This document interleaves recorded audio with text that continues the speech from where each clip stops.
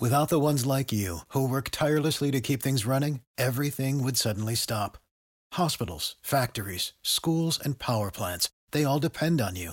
No matter the weather, emergency, or time of day, you're the ones who get it done. At Grainger, we're here for you with professional-grade industrial supplies. Count on real-time product availability and fast delivery. Call, clickgrainger.com, or just stop by. Grainger, for the ones who get it done. This is a News.com news flash. Some people consider him a cold-blooded leader. Now he may head to one of the coldest places on Earth. News.com has learned that Russian President Vladimir Putin has accepted a suggestion to visit Antarctica. It comes from Belarus President Alexander Lukashenko. The countries have been allies in Russia's attack on Ukraine. Let's go sometime? Looks interesting. Belarusian news reports quoted Lukashenko as saying Sunday, January 28. Yes, okay, Putin answered, according to the Sun tabloid in Britain. Lukashenko visited Putin in St. Petersburg, Russia. Both of them watched video of the opening of a new wintering complex in Antarctica, even though it's midsummer there. The new complex is a public-private partnership, involving the Kremlin and Novatek. The Belarusian telegraph agency, Bel-TA, news website quoted Putin as saying the new complex will mark the 70th Russian Antarctic expedition, which is to start this autumn.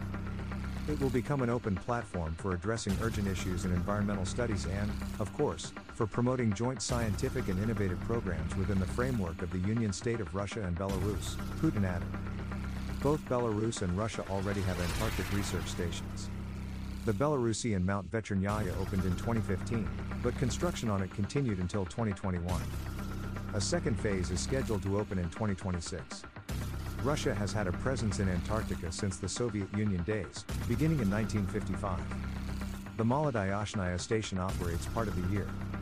According to Oceanwide Expeditions, 29 countries have research facilities in Antarctica. TVR in Belarus reports the leaders discussed more serious matters during their meeting. Lukashenko said his agenda included economic matters and military-industrial complexes.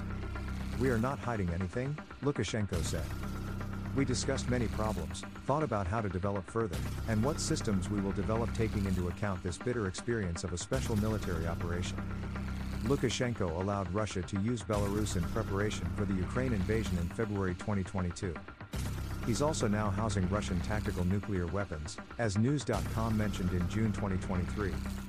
News.com noted in July 2023 that Belarus became a training group for members of the pro-Russian Wagner Group. SB News of Belarus added that Lukashenko and Putin also visited the new SKA Arena in St. Petersburg. It's billed as the largest hockey arena in the world, with a capacity of more than 21,500.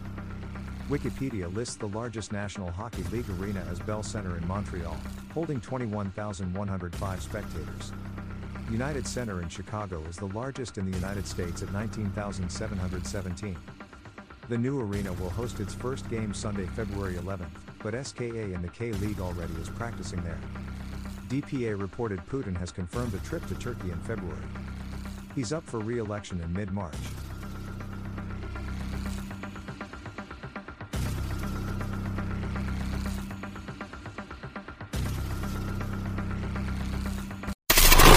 Knowledge. Unfiltered. News.com. News.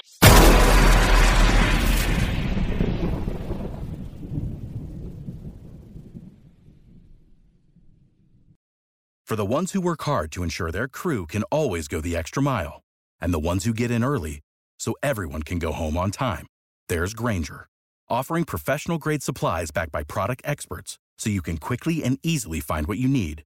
Plus, you can count on access to a committed team ready to go the extra mile for you. Call, click Grainger.com, or just stop by. Grainger, for the ones who get it done.